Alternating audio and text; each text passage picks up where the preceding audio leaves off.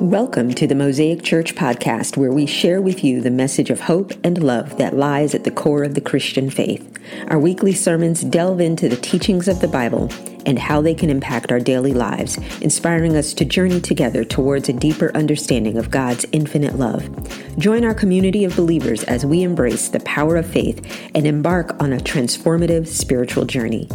Mosaic Church in Mableton, Georgia exists to lead people to an authentic relationship with Jesus Christ to help them change the world. Now, please enjoy this message from Pastor Broderick Santiago, lead pastor of Mosaic Church.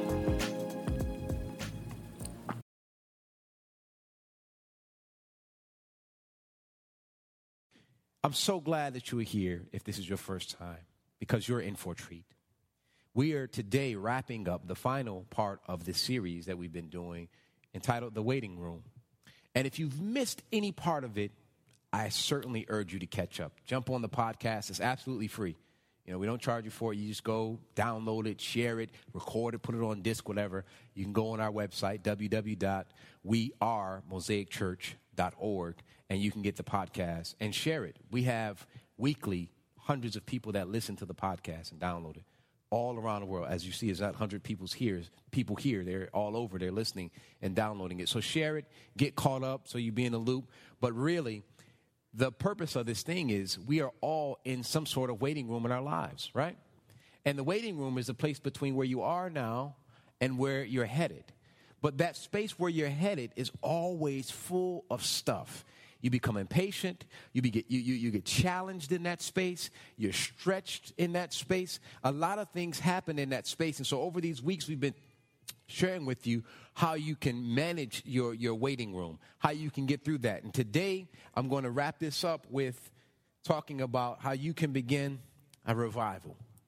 I know that's a churchy term, it's old school, but real talk. Revival simply is a resuscitation or a rebirth, if you will, or to revitalize. And so how we all can live in this waiting room with a revival. Let me jump into some scripture and pray, and then we're going to jump right into some notes. If you need some notes, raise your hand. We'll get those to you. If you need something to write with, we'll also get that in your hands. Let me jump into some scripture. We're going to deal with the disciples here in Acts 1, verses 4 through 8. We find these words. Once when he was eating with them, this is Jesus, he commanded them, do not leave Jerusalem until the Father sends you the gift he promised you, as I told you before. In other words, wait right here until that promised gift comes. He says, John baptized with water, but in just a few days you will be baptized with the Holy Spirit. So when the apostles were with Jesus, they kept asking, Lord, has the time come for you to free Israel and restore our kingdom? And he replied, the Father alone has the authority to set the dates and times. They are not for you to know. But you will receive power when the Holy Spirit comes upon you, and you will be my witnesses, telling people about me everywhere in Jerusalem, throughout Judea and Samaria, and to the ends of the earth. Eternal and gracious God in heaven, I thank you for this wonderful opportunity to be your ambassador. God, I stand before your people with this message, with this scripture, with these words. Oh God, I pray today more than anything that I make sense of it to these people here. Oh, God, I pray that I am authentic in it. I don't need to add or take away from it because it's already perfect. But, God, let me be articulate in my sharing. Let me be clear in what you have me to say. Let me look a lot like you and sound a lot like you so that the authenticity rolls freely from my tongue this morning. I pray, oh, God, that these words bypass the ears of those in attendance and rest solely on the hearts and the souls so that when we leave this place, we leave better than how we came. Oh, God, I ask these things in the matchless name of your Son, Jesus the Christ. Amen. If we understand the book of Acts, particularly our focus today will be Acts 1 through 26. They were told to wait in a place because something wonderful was about to happen. What was getting ready to happen, and they had no idea, was a revival. A revival that would set what we call today's faith as Christians on fire. A revival that would actually start and ignite a revolution. They had no idea what their wait was going to cause them to do. But they were obedient and did exactly what Jesus said to do. They waited. They waited. Let me tell you about waiting. In Acts 1 through 26, it sets the atmosphere and raises the spiritual barometric pressure for what will become one of the greatest revivals known to man. Let me tell you what a revival is in case some of y'all are confused, because y'all got that look on your face like, is this whole thing is going to be old school this morning? Perhaps. Revival, one of the definitions, and I really like this, it's an instance of returning to life or consciousness, restoration of vigor or vitality. I'm going to stop right there. Here's what happens in Acts. Jesus ascends. The disciples are still standing there waiting, watching him. He's gone. He's out of their sight. He's out of their view. And the disciples are still standing there waiting. They lost their vitality. They lost their vigor because what they had known for the past 3 years, the man they had walked with, seen him perform great miracles and have done some miraculous things, was gone. So they're standing there waiting as if he's going to come back. Waiting, standing there waiting. And then the angel said, why are y'all standing there looking in the sky? In other words, why y'all just standing there? The man gave y'all some things to do. He gave y'all marching orders, so get moving, get busy. And they're standing there, and they needed this revival to take place. So they're standing there. And here's what happens. They're standing there looking for their restoration, for their vigor to be restored and their vitality to be restored. But they're just standing there with blank faces. Let me share what this word means, revival or restoration. The Greek word that describes exactly what's happening here in terms of the restoration is a word called anazao. Anazao is the word, anazao. And anazao means to live again, recover life, to be restored to a correct life of one who returns to a better moral state, to revive, regain strength and vigor. Isn't that interesting that the Greek definition is similar to the American Heritage definition? And here's what I want to point out, and we're gonna unpack this. I just want to start at this point about reviving and bringing back to vigor and vitality. Prior to this, they've been marching with Jesus.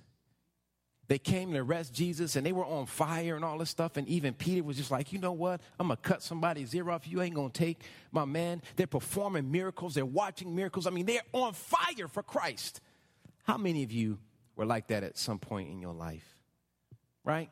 And sometimes you feel like your fire is just dimmed a little bit.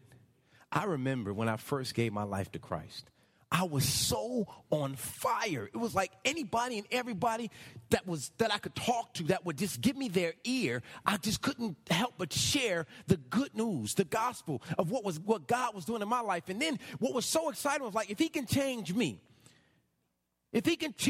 a mess of a man, a person who didn't believe in God, a person who was just everything opposite what God was, who actually had hate in his heart, if he can change me, I'm willing to talk to everybody. I was on fire for him. But then there was a period where that fire kind of dimmed a bit. It began to almost just smolter. Just smoke was coming from it. Like it was almost gone. I left the church where I gave my life to Christ at, joined the big old mega church because I was attending their Wednesday night Bible study because it was so good. And I was like, man, where can I sign up to be in ministry? Well, you got to go through the new members orientation. Then after that, you got to do a spiritual gifts assessment. Then after that, you got to be on probation for a year. I mean, it was like all kind of stuff. I said, I just want to serve God. I want to continue where I was already at. I was serving him at this other church. I was involved in ministry. I was out in the street and I was handing out tracts and I was evangelizing. I was busy, but you're telling me I have to go through all of these steps, which is almost like a year process, just so I can serve the God that saved me. So my fire began to go. I wanted to join the music ministry. It was like 5 people that were already in front of me. That's not including the main guy. I said, well, let me work with the youth. Well, you got to do all of these different tracks. Well, first, did you finish the first 6 tracks? You got to do a new members orientation. I was like, yeah. Okay, so now to work with the kids, you got to do a separate track. Why do I have to do? I just want to work for Christ. I want to disciple some people. I want to honor the Bible. I had to go through all of these things, and my fire went lower. And what happens is, many of you who are sitting here, you've gone to churches and they were so programmed that you didn't get a chance to serve. You didn't get a chance to allow your light to stay lit. You didn't get a chance to add some fuel to your fire. You didn't get a chance to put a few coals on the fire to keep it lit. And so your fire began to dwindle. And what I'm saying is we all need a revival, a personal revival. You need to revive some things when you were sitting there and in the Word and journal. I think I've spoiled many of you by actually having the notes already set for you. I mean, y'all, who has a Bible with them today? I don't mean to put nobody on blast. God bless you. I knew Tia was going to be smart and say, I got my phone. Okay, you got YouVersion. Cool. Who actually has something with paper? That's exactly what I'm asking. Right? We know that if I come to Mosaic, I'm going to have the notes. Whatever scripture Pastor B is going to talk about, they're going to be there. That's all I need. And I'm saying no. Get used to carrying, again, even if you're like Tia and you don't want to carry this thing. Keep your sword on you. Keep your Bible with you. And let me share with you today what God really wants more than anything. God is not interested in what he can do through us. God is more interested in what he can do in us. He's not interested in what he can do through you.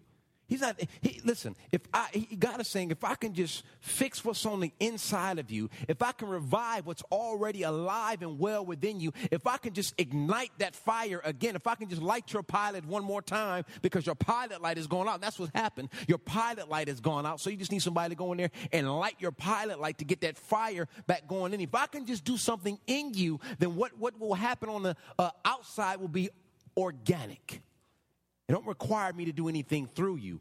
If I can just work on your inside, if I can just work on the reviving what's inside of you, God is more interested in what he can do in us than what he can do through us. Other thing I want to tell you while you're in your waiting room, God is preparing us for what he has already prepared for us.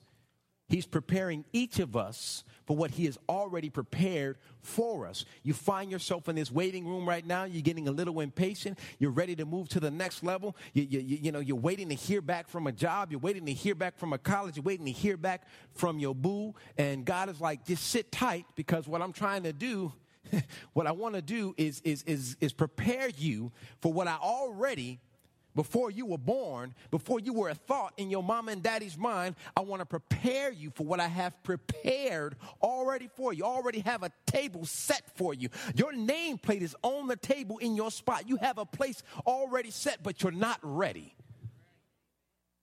Let me get you there, because if I put you there right now, you don't have the capacity to handle where I'm going to send you. You're not ready yet. But let me prepare you for it and enjoy where you're at right now. Just sit here right now. And let's revive something within you. How do we do it? Here's how you start a personal revival. It begins with prayer. It begins with prayer. Pray is the number one thing. Start a personal revival. It starts with prayer. Today is going to be a little bit different. In the end, I'm actually even going to share some resources with you all, so you can do some of the things that I do in terms of devotion and things. Acts 1:14 says this: they all met together and were constantly united in prayer, along with Mary, the mother of Jesus, several other women and brothers of Jesus. They all met together and were constantly united in prayer. I opened up this service talking about it's my fault. I know that we all pray, but we're not united. Sure, we all may pray about the same things. We all may be praying for the same person, but corporately we're not united in prayer. And if I may stretch a little further, we as a faith-based community are certainly not united in prayer. See, I may be praying for Mosaic Church and Mapleton. Church around the corner may be praying for church around the corner and Mapleton. Church down the street may be praying for church down the street and Mapleton. But how many of us are corporately praying together? How many of us pastors are calling each other first thing in the morning in this city saying, hey, let's pray for Mapleton and the kingdom of God? That church is the only church that should matter. I had a conversation with a brother last night while we were at dinner. And I says, man, so many pastors are, when I meet other pastors, first question is, man, how's your church doing? Man, we're doing well. We're growing. God is blessing us. Man, what's your membership look like? I hate that question. Not because I'm ashamed of it. I'm very proud of what our membership looks like. I'm very proud of what our numbers look like. I says, but I don't want to always have that kind of conversation. Ask me a question like, how many people are actually discipling other people in your church? Oh, I love that answer. How many people are actually making decisions that honor Christ with their lives in your church? Let's talk about that. Let's not talk about the number of people sitting in the seats. I don't care about that number, because when I get to heaven, God ain't going to say, how many people did you have in your congregation, pastor? God ain't going to say that. God is going to say, okay, I gave you this many people. I had you encounter this many people. And Broderick, I want to ask you this question. How many times did you share my gospel with them? That's what God is going to look at. He's not going to look at how many people were regular tithers. He's not going to ask that question. He's going to specifically ask me, remember that time that homeless man was there? He said he needed something to eat, and you ignored him because you thought he was going to use it for drugs. Why did you do that? Those are the questions that my God is going to ask me. He's not going to be concerned with how many events Mosaic Church did. He's not going to be concerned with how many book bags did Mosaic hand out. He's not going to be concerned with those things. How many people did I disciple in my lifetime? So I hate when a pastor leads with those questions. And I flip it. I say, well, ask me how many marriages have been saved. Ask me how many people have decided to be baptized, or how many babies were dedicated. Ask me how many people are now determined and dedicated to reading the word daily and applying it to their lives. Let's talk about those numbers, because those are the numbers that, as a pastor, I want to focus on, because I'm certain that my great shepherd is focused on those same exact numbers. And the brother said to me, yeah, on the flip side, though, brother, man, you got a word on you, and I think everybody needs to hear it. And I says, I think everybody within my capacity needs to hear it. All that I can handle, God has given me. Anything beyond that, I'm not ready for. So I love my waiting room. This is actually pretty comfortable for me. But if it was 200 people, I would fail miserably, because I'm not ready. My capacity's not there yet. I've not been stretched there. God is stretching me there, but I'm not there yet. And I'm comfortable in my skin. I'm not there yet. We need to be united in prayer, my brothers and sisters. We need to be united in prayer. The disciples in this scripture were united not only in prayer, they were united in worship, they were united in fellowship. Can I tell you one of the greatest places to be if you're going to be in a waiting room? The local church. Oh, we got quiet in here. Hello, lights. Lights, let me tell you, the best place you can be is the local church. Oh, it got quiet. That's okay. That's all right. Tell your neighbor, the best place you can be, say that now, is the local church. Is the local church. It's a loving community of believers that will hold you accountable. It's a loving community of believers that will say, baby, you are in the race. It's the loving community of believers that will say, don't wave your white flag yet. God's got one more lap for you yet. This the loving community of believers that will say, yo, I'm down on hard times. Will you pray for me? It's a loving community of believers that say, when you just got the promotion, they're the first ones waving all the confetti and making the noise makers, and hey, I'm glad for you. This the ones that call you on your birthday, not your Facebook friends. A loving community of believers that believe the same thing as you, that believe in you, and certainly believes in the God that you believe in. The best place to be while you are in your waiting room is in a loving church community, a community that won't judge you if you make a mistake, but will hold you accountable and say, it's all good. Let me tell you what I did last year. And this is how I made it through it. People that are there with you in your good times and your bad times. People that are there with you in your height and in your valley. A loving church community is the place to be while you were in the waiting room. That's good to me. That's good preaching right there. I should stop right there, but a lot of people don't want to hear that type of stuff. I get that. That makes sense to me. A word for prayer, when we talk about prayer and supplication, and see, I got 2 Greek words for you. I'm really stretching. I've been really studying this week. It's like all this Greek. I'm going to start just preaching in Greek and Hebrew next week. Ryan, you down? Huh? All right, man. I'm actually taking a Hebrew course right now. It's powerful, man. It's hard as I don't know what, but I'm just trying to stretch so that when God blesses, I got the capacity. You know what I mean? Anyway, the word for prayer, Greek word for prayer, supplication, it's a New Testament word. I love it. Diasis. Diasis. That's it. Diasis. Diasis. And this is what diasis means. Seeking, asking, entreating God. Seeking, asking, entreating God. When I step away from here, before I come out here to preach, I go into a little place, I kneel down on this carpet, and I'm seeking God. I'm not just giving God no pity prayer. God bless this service in the name of Jesus. I'm like, God, where are you? I can't even step up to that podium or that pulpit today if you are not with me. Where are you? I'm looking for him in the daylight with a flashlight because I need him more than anything for him to speak through me. I need him inside of me. I need him to completely transform me so that I'm not thinking about my little 2-year-old daughter running around this building while I'm preaching. While I'm not thinking about what's going to happen all week. I'm not thinking about my yesterday. I'm not thinking about what happened to my friend this morning in the text message I got. I'm not thinking about any of that. I'm only thinking about what God's assignment is for me in this moment. I am seeking him. How many of us do that? Like really when we pray, like, get to a point where it's like, God, I really want to hear you audibly. It would freak somebody out, even to ask that. That's why some of y'all don't do it. I don't want to hear you. Just show me in a sign or something that you hear what I'm talking about. Don't say it audibly. That might freak me out, you know. You might sound like Darth Vader or something. You know, Nikki, I hear you.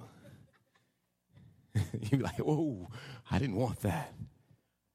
But I've gotten to a place in my prayer life where I was, you know, y'all hear me talk often, and I've shared this story about my wife and I. Early in my faith walk, I was surrounded with a couple brothers. We called ourselves the King's Men. We were, you know, the men of the King, you know, Jesus Christ. And we would get together and have these prayer meetings. And they lasted for hours. And my wife, I promise you, and my brother's wives, because my wife is a witness, they've shared that they didn't believe it either. But we would get together, read 2 or 3 scriptures. Real talk, 2 or 3 scriptures. And we would not, the rest of the time, for 2 or 3 hours, was just prayer. I mean, we're laid out on the floor. Sometimes we're up walking around, just the 3 of us, just making all kind of noise and just crying and weeping and just, we were seeking God. We wanted him to show up, stand there, look at us, high five us as we were praying, touch us while we were laying on the floor. We were seeking him like never before. Seeking him, desperate for him, calling on him. I just want to see him. Not that either of us was stressed out. We just wanted to touch him and see him. We wanted to be right there with him. That's why the prayers lasted so long. We weren't getting up until we had an encounter. How many of you have done that? Just prayed until actually you had an encounter. That's tough. Why? Because while you're praying for that encounter, your mental self, your carnal mental self all together is like, tick, tick, tick, tick, tick, I got to get up for work. Tick, tick, tick, tick, tick, I got to make breakfast. Tick, tick, tick, tick, tick, I wonder what traffic's going to be like. Tick, tick, tick, tick, tick, is that rain I hear? Oh, it's going to be crazy. Tick, tick, tick, tick, tick. Tick, tick, tick, tick, tick. And all of a sudden, while you were waiting, you're pulling further and further and further back. Now I understand when they say get into a prayer closet. I really thought they were just being that was a metaphor or something like that, just kidding. But I realized that today in my life, I actually have to go into the closet and lock the door, the real closet, because it's the only place I can hide from the noise and distractions and pray until something happens. Sometimes I pray so hard, I'm like, God, I want you to shake the house so I know you're listening. I think it may have happened once. Maybe. Or maybe it was just me wanting it to that bad. But get into a place where you are praying until something happens. I love to pray. That's one of my greatest things. I was with a brother on the plane coming back Tuesday morning, and he's very friendly. He just kept, trying to get my attention. And so I finally decided to engage him. I was really into my Esquire magazine. It was a really good issue dealing with watches and stuff, and I don't have a timepiece, so I was really excited. And it was a good article. And the brother just kept, can I get you some water? They come by with water. I'm like, all right, he wants to engage me in conversation. He says, all right, let me put this down. And I says, man, so are you traveling? Are you from Atlanta? Where are you going? And are you from New York? And so we talked. And he says, man, I'm flying back from Canada. And he begins to tell me his story. He's retired and yada, yada, yada. And then he starts telling me he's Catholic. And so and he says, what do you do? Of course, they asked that question because I was rocking my bow tie. So I looked important. I looked like I belonged where I was at. And so I says, well, I'm a pastor, and a musician, and I sell real estate. And we laughed, and we carried on. And so we started talking, and he explained why he was coming from Canada. His wife, they retired, but they own a house in Florida.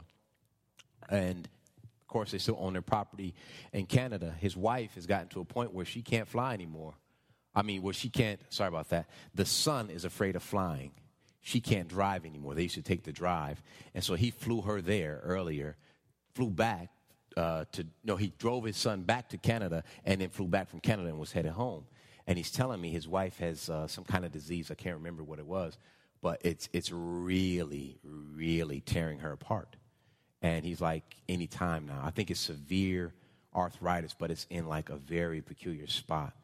And he says, yeah, it's getting worse. And so what we're trying to do is just travel everywhere and anywhere we can right now. And so I says, man, I don't want to make you uncomfortable. Do you mind if I pray for you? And he's like, right now? And I was like, yeah. Because what'll happen is you and I will keep talking. We'll become BFF. We'll become best friends. We'll start talking about vacations and our families. And the next thing you know, we'll be leaving this plane, and I won't pray for you. Not that I'll forget, but we just got caught up in another conversation. We were distracted. And he says, sure. And I prayed right there for him, right there on the plane. And right in front of me is this huge, big old guy. Played for the Florida Gators. There's about four Florida Gator players on the plane with us, big old guys. He's sitting in front of me, and he's like, thank you. And I says, thank you. He says, I heard your prayer, and I needed that too.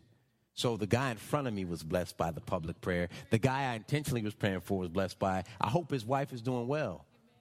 Prayer, I love to pray. Every time, either one of y'all say, hey, I'm traveling, I pray for you right there. A prayer is such a wonderful thing. You know why I like it? Can I tell y'all why I like it? Not because it makes me feel good, because I know it works. It doesn't make me feel good to pray for you. I know it works. Y'all tell me it works. Y'all tell me it works. And I'm like, wow, God, you still doing this thing, huh? Second thing you can do to start a personal revival is study. Is study. Study. Acts 16, 16 through 20 says this. Brothers, he said, this is Peter now talking. The scriptures had to be fulfilled concerning Judas, who guided those who arrested Jesus. This was predicted long ago by the Holy Spirit, speaking through King David. Judas was one of us and shared in the ministry with us. Judas had bought a field with money he received for his treachery. Falling headfirst there, his body split open, spilling out all his intestines. That's just yucky. The news of his death spread to all the people of Jerusalem, and they gave the place the Aramaic name Akeldama, which means field of blood. Then Peter continued. This was written in the book of Psalms, where it says, let his home become desolate with no one living in it. It also says, let someone else take his position. Man, that's so deep. Can I tell you what's so deep about what I read? and I just really exegeted, means I studied this text.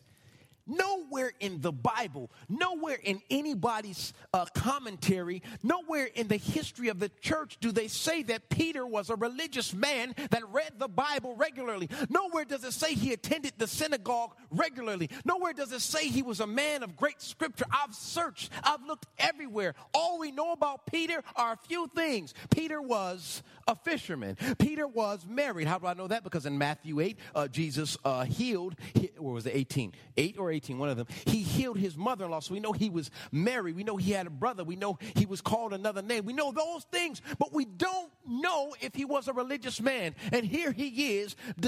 Jesus has ascended. He decides to take on the office of leader here. And because of the Holy Spirit, he's now dropping scripture. Steps into the role of a leader and is speaking. It tells me here also that he studied during this time of waiting. He studied scripture. How do I know? Because he's quoting it. How do I know? He's quoting it. That's the only way. And why was he quoting it at this time? Think about it. You got to wonder, like, yo, this dude has been with us for 3 years, and all of a sudden he just like trades on Jesus. He turns them in. He sets them up. Why is this going on? And what do we do? Are we out of order? He asks all these questions, and they've got to be confused. So Peter steps up as the leader and says, you know what? Check this out.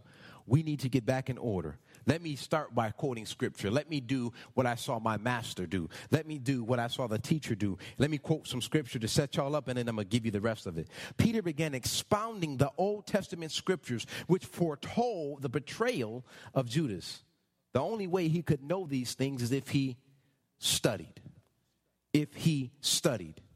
There's a group of women here in this church that I'm so envious of. And that's our Mosaic Women's Group. Not because y'all had a delicious brunch on yesterday and didn't send Pastor a biscuit and nothing like that. No.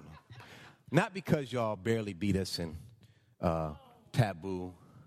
No. I'm envious because, and this is a good envy, right now these sisters are involved. They're not just getting together, hanging out.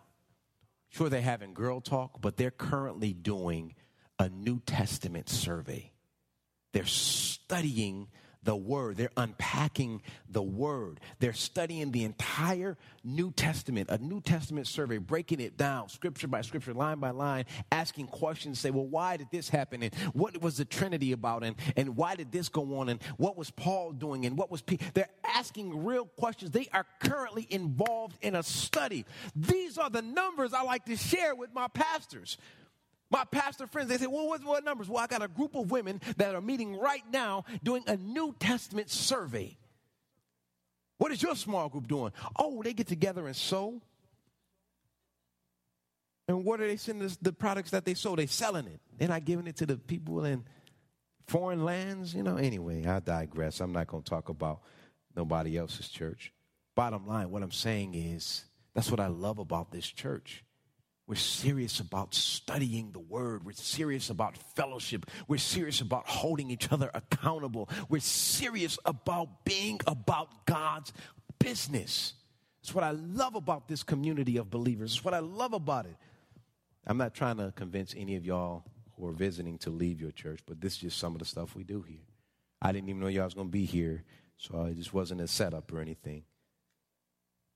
Study the Word. Study it. Get with some people to study it. Ask some real questions.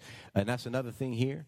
We're fine with you asking questions. Sometimes some people in this audience will ask me a question while I'm preaching, and I'll answer it. Right, Sam?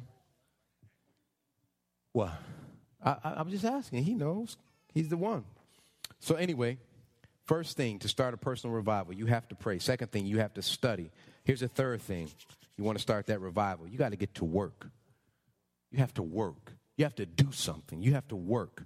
Acts 1, 21 through 26 says this. So now we must choose a replacement for Judas from among the men who were with us the entire time we were traveling with the Lord Jesus. From the time he was baptized by John until the day he was taken from us. Whoever is chosen will join us as a witness of Jesus' resurrection. So they nominated 2 men, Joseph called Barsabbas, also known as Justus, and Matthias. Then they all prayed, "O Lord, you know every heart. Show us which of these men you have chosen as an apostle to replace Judas in this ministry. For he has deserted us and gone where he belongs." Then they cast lots. Matthias was selected to become an apostle with their 11. They worked. They didn't just sit there. He said, wait in this place. He said, stay put here. Don't go anywhere until the Holy Spirit comes. What they could have done was just chill. What they could have done is continue to sit there and look up in the sky. What they could have done is just chilled out, continue to break bread, dap each other up, play Monopoly and Taboo. What they could have done was all of those things. But instead, they got to work. They looked and said, you know what? There's a reason Jesus chose 12 of us. Currently, we are only 11. We are out of order. We need to be in divine order according to God's plan. So we need to vote somebody back in. Let's get to work. Let's get to work. The only way a revival is going to start, it's not going to start by you just praying. It's not going to start by you just studying. It's going to start by you praying, studying, and doing some work. It was imperative that they remained in the proper order according to the Bible and tradition. It is extremely important. This is important. It is extremely important while you are going through in your waiting room. It is extremely important to be surrounded by the right people. You see, it is extremely important to be by people that's going to hold you up and not pull you down.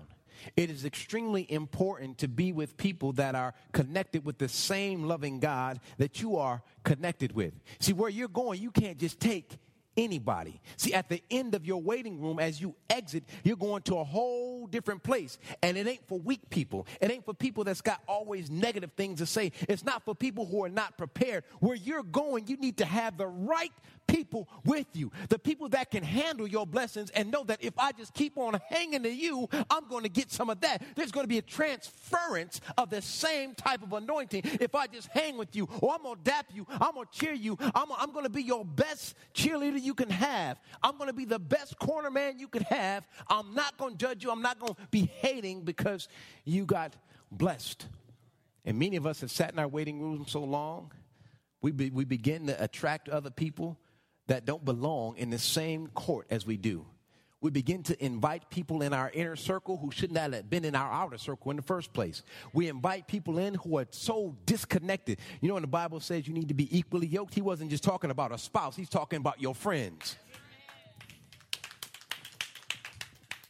And we just yoke ourselves to anybody who will hear our sorrows while we're in this waiting room, and we need to not do that. It's extremely important to have the right people in your circle while you are in your waiting room. Why? Because they will be eyewitnesses to how God blesses you. And being an eyewitness causes them to share what has happened with you. Watch this. You got the right people. You're in your waiting room. You ain't complaining. You're praying. You're studying the word. You're in your waiting room, and you know it's been years, and they're watching you, and you just giving all praise to God. In the process, they're transforming, and they're like, you know what? This is how you're supposed to wait. This is how you're supposed to deal with strife. This is how you're supposed to deal with difficulty. Oh, I get it, baby. Let me do the same thing. And then in the end, when you're blessed, they're like, and it really worked. And it really worked. They were patient. They believed. They prayed. They studied. They kept a smile on their face. They served God while they were in a waiting room. And guess what? God blessed them beyond what they could ever imagine. Oh, it works. I'm going to do the same thing. Now, you've become a disciple in the process. You've become a disciple in the process. Here's what I love about this. We don't know Peter's background prior to this. Right? And I don't think Peter knew what he was signing up for. But do you know that in this process, when he exited, when they left that room, if we go to Acts 2, and I'm going to read that to you in a minute. If we go to Acts 2, they did all that God said, Jesus said to, he says, go, stay there till the Holy Spirit comes upon you. So they did that. And while they were in this waiting room, they did some things. They worked, they studied, they prayed together, they ate together, they fellowshiped together. So at the end, we go to the next chapter, chapter 2. The Holy Spirit comes upon them. Boom. What happens with Peter? Do you think Peter knew he was going to be like a preacher? See, Peter was like the T.D. Jakes and all of them, the Joel Osteen, the Andy Stanley, all in one. Peter got up there, stood there, the Holy Spirit came upon him. He came at the right time because they were having a festival at the time. So there's a whole lot of people that spoke different languages. And Peter, after the Holy Spirit comes upon him, steps out all bold, his chest sticking out. He grabbed the microphone and he just started dropping it like it was hot. He had a hoop in him. People were falling out, being slayed in the spirit. People were running and shaking. Oh my God, he preached like never before. He started a major revival, which turned into a major revolution, which we call Christianity today.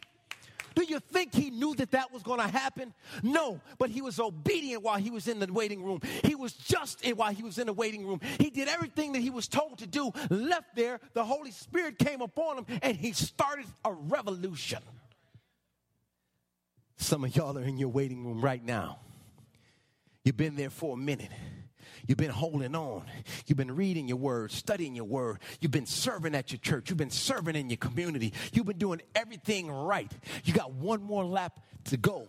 You don't even know how you're about to exit this waiting room. But I'm about to tell you right now, when you exit, I promise you some things that's going to happen in your life that you didn't even know was within you.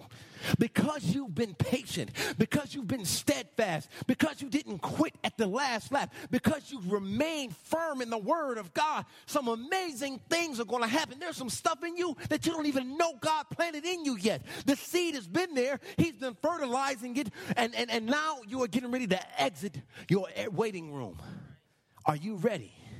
Are you ready? You don't even know you've been stretched. You now have the capacity for God to do a little bit extra. You don't even know what's been happening. You've been doing it so long, you don't even feel the pain anymore. You're numb to all that's going on. But when you exit, baby, are you ready?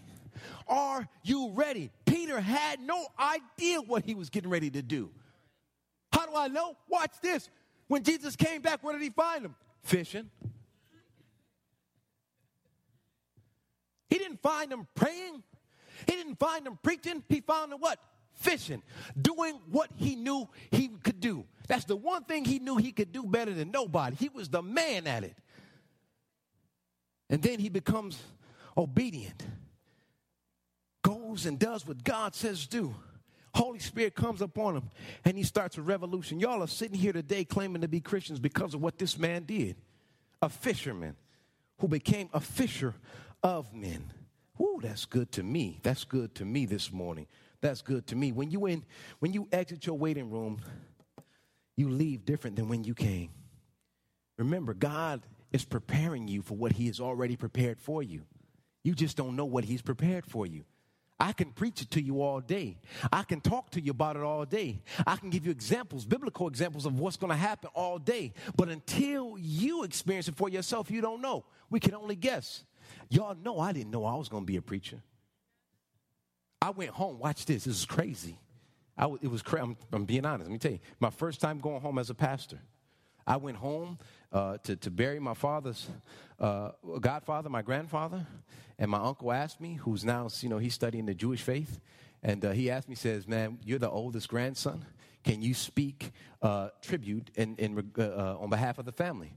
I was like, I'd be honored to. I got there on the program. They had Reverend Broderick Santiago, and I see people looking at the program, and they're like, my nickname back home is Brody. Like, Brody, a preacher now? Brody? Come on, Brody. Now they're looking at him like, where he at? There he is with the bow tie. Yeah, hey. Listen. They looked at me like that because, I didn't know that was what God was going to call me to do. Neither did they. Not that I was that much of a cut-up, but it was really far from where the last time they saw me. See, most of them, and particularly the pastor of the church, who's a phenomenal speaker, last time they saw me, I was 5%er. Last time they saw me, I was like, no, I'm not with that Jesus stuff. Last time they saw me, you couldn't even mention Christ in my presence. The last time they saw me, now they see me at my grandfather's funeral, and I'm a speaker. And so I got up there and almost started preaching. As a matter of fact, a hoop suddenly came over me. I don't know where it came from. It just hit me. Oh, hallelujah. Huh, Ron? You know how that is. It felt good being there for those people who knew me where I was before to see me become the man that God called me to be. I had no idea that I would ever return back home and be in the pulpit as a pastor. No idea. Like Peter had no idea that he was going to be preaching a great revolution. Like you don't have no idea what God has in store for you once you exit your waiting room. But you just have to be obedient in the process and be ready for what he's going to call you to do. You think you may know, but you have no earthly idea. I promise you, I say that, but y'all must not believe me. Pastor was so not a part of Broderick's game plan. Not a part of it. Ministry, perhaps. Pastor, no. But oh my God, what a God we serve. Who am I to say no when he says yes? Who am I to question what he has planned for me? Who am I to question his authority or his decision making? Who the heck am I? I'm nobody but obedient servant. That's all that I am. All right, here it is. Real quick, I'm done right here. I want to give you something. Here's some resources I want you to do. It's in your notes. I'm going to run through it really fast, really fast. This is how you can do all of this and start a personal revival that can ultimately become a revolution in your community, in your church, in your neighborhood, or whatever. Watch this. I do a Bible study called SOAP. Okay? SOAP is an acronym for Scripture, Observation, Application, and Prayer. Do this daily for 10 to 15 minutes. Sometimes it may be a little bit longer. And basically what it is, it starts with you need a devotion. We have them free here. So you can use one of ours. It's absolutely free. You don't have to pay for it. You need a journal because you need to write down what you're observing and how you can apply it to your life. And you need a Bible. Now, I recommend, this is my personal recommendation. You don't have to follow it. We, at this church, we read the New Living Translation. Okay? We use that because it's more, it's much closer to our common vernacular than the King James Version. You know, we don't talk like that. You know, when I greet you, I don't say, "How art thou this morning, Maureen? Thou'th as well." We don't talk like that. That's old King James. We speak, "Hey, how you doing? What's good? What's going on? How you doing?" I mean, you know, whatever. And New Living Translation is close to that, okay? So that's why I recommend that. The Bible becomes alive to you in reading it. So I recommend that. Get yourself a study Bible. That helps as well. My wife, I have one, which is this one right here. This one is like incredible. I've been exposed. My wife took it to their women's group. And she shared it with them. And they're like, "Oh, he's a fraud. We thought he was just that deep, you know," because in here, you know, stuff that I preach about, all the answers are here in the Bible, in the study guide here. So, but it's not that I'm cheating. It's just that your pastor actually studies and prepares to preach. Amen. I'm actually studying and preparing. I'm not just getting up guessing. You're like, "Holy Spirit, speak this morning." So what I want to talk to y'all about today is the Lord. He heard my cry. And Jesus wept. That's not what I'm doing. I'm studying. I'm preparing. I'm letting God speak through his words so that I can present them to you. So get you a good study Bible. SOAP is scripture. S is for scripture. Physically write out the scripture verses. So if you're reading a devotion or whatever that scripture is, write it down. Write it down. Write it down. Here's what happens when you write it down. One, it goes to your memory bank. You remember it. When you write something down, especially repetitiously, it goes to your memory bank. Secondly, as you write it down, certain words will pop out to you. That's God speaking. Look at that word. What are you saying about that? It could be love. It could be whatever it is, okay? Second thing, observation. What do you see in these verses that you're reading? What popped out at you? What was like that aha moment? Who is the audience? Perhaps that's just the revelation. Like, oh, so I thought he was speaking to just the Jews. He was speaking to the Gentiles and the Jews. Like, how many of you knew that when Jesus fed the 5,000, that happened more than once? He fed Gentiles, and then he fed the Jews, then he fed the Gentiles. Many of us didn't know that, you know, because it's been preached to us. We haven't studied on our own, but he did 2 feedings. One was for 5,000, one was 7,000. 7,000 Jews, 5,000 were the Gentiles. What does that say? At that moment, he was saying that, you know, this is available to everybody. It's an open table, not just the Jews anymore. See, this studying will teach you that. Application. Now, how does this word apply to my life? How can I do this right away today? Now, sometimes the application is not directly for you. It's work for you. In other words, it didn't work for me, but I remember my mother said something about this, and man, this scripture is perfect for her for what she's going through, or my cousin or my neighbor, blah, blah, blah, blah, blah. Okay? Prayer. Okay? Self-explanatory. Self-explanatory. Pray that God's word, pray his word back to him. Pray his word back to him. God, thank you for your word. Thank you how you revealed it to me. Help me understand it and apply it to my life today. And finally, there are websites listed there that I use daily. Y'all want to learn some of this Greek and Hebrew stuff? I get it right from these websites. Yeah, I'm giving all my secrets today to you because I don't want to be the only one preaching. Ron, he's up next week, okay? I'm joking. These are the things that I use, so I hope that they work for you as well. Thank you for joining us today. Our prayer is that Pastor B said something that moves you closer to Jesus. If you enjoyed listening to our podcast, we would like to invite you to follow us on social media at Mosaic Mableton and visit us at our website at wearemosaicchurch.org. You can learn more information about our church, ways to support our ministry through financial donations, stay updated on upcoming events, and find resources to support your spiritual journey. We would be delighted to welcome you in person on Sunday mornings to worship and connect with others. Our doors are always open to those seeking a place to grow and explore their faith. Thanks for tuning in, and may God bless you on your spiritual journey.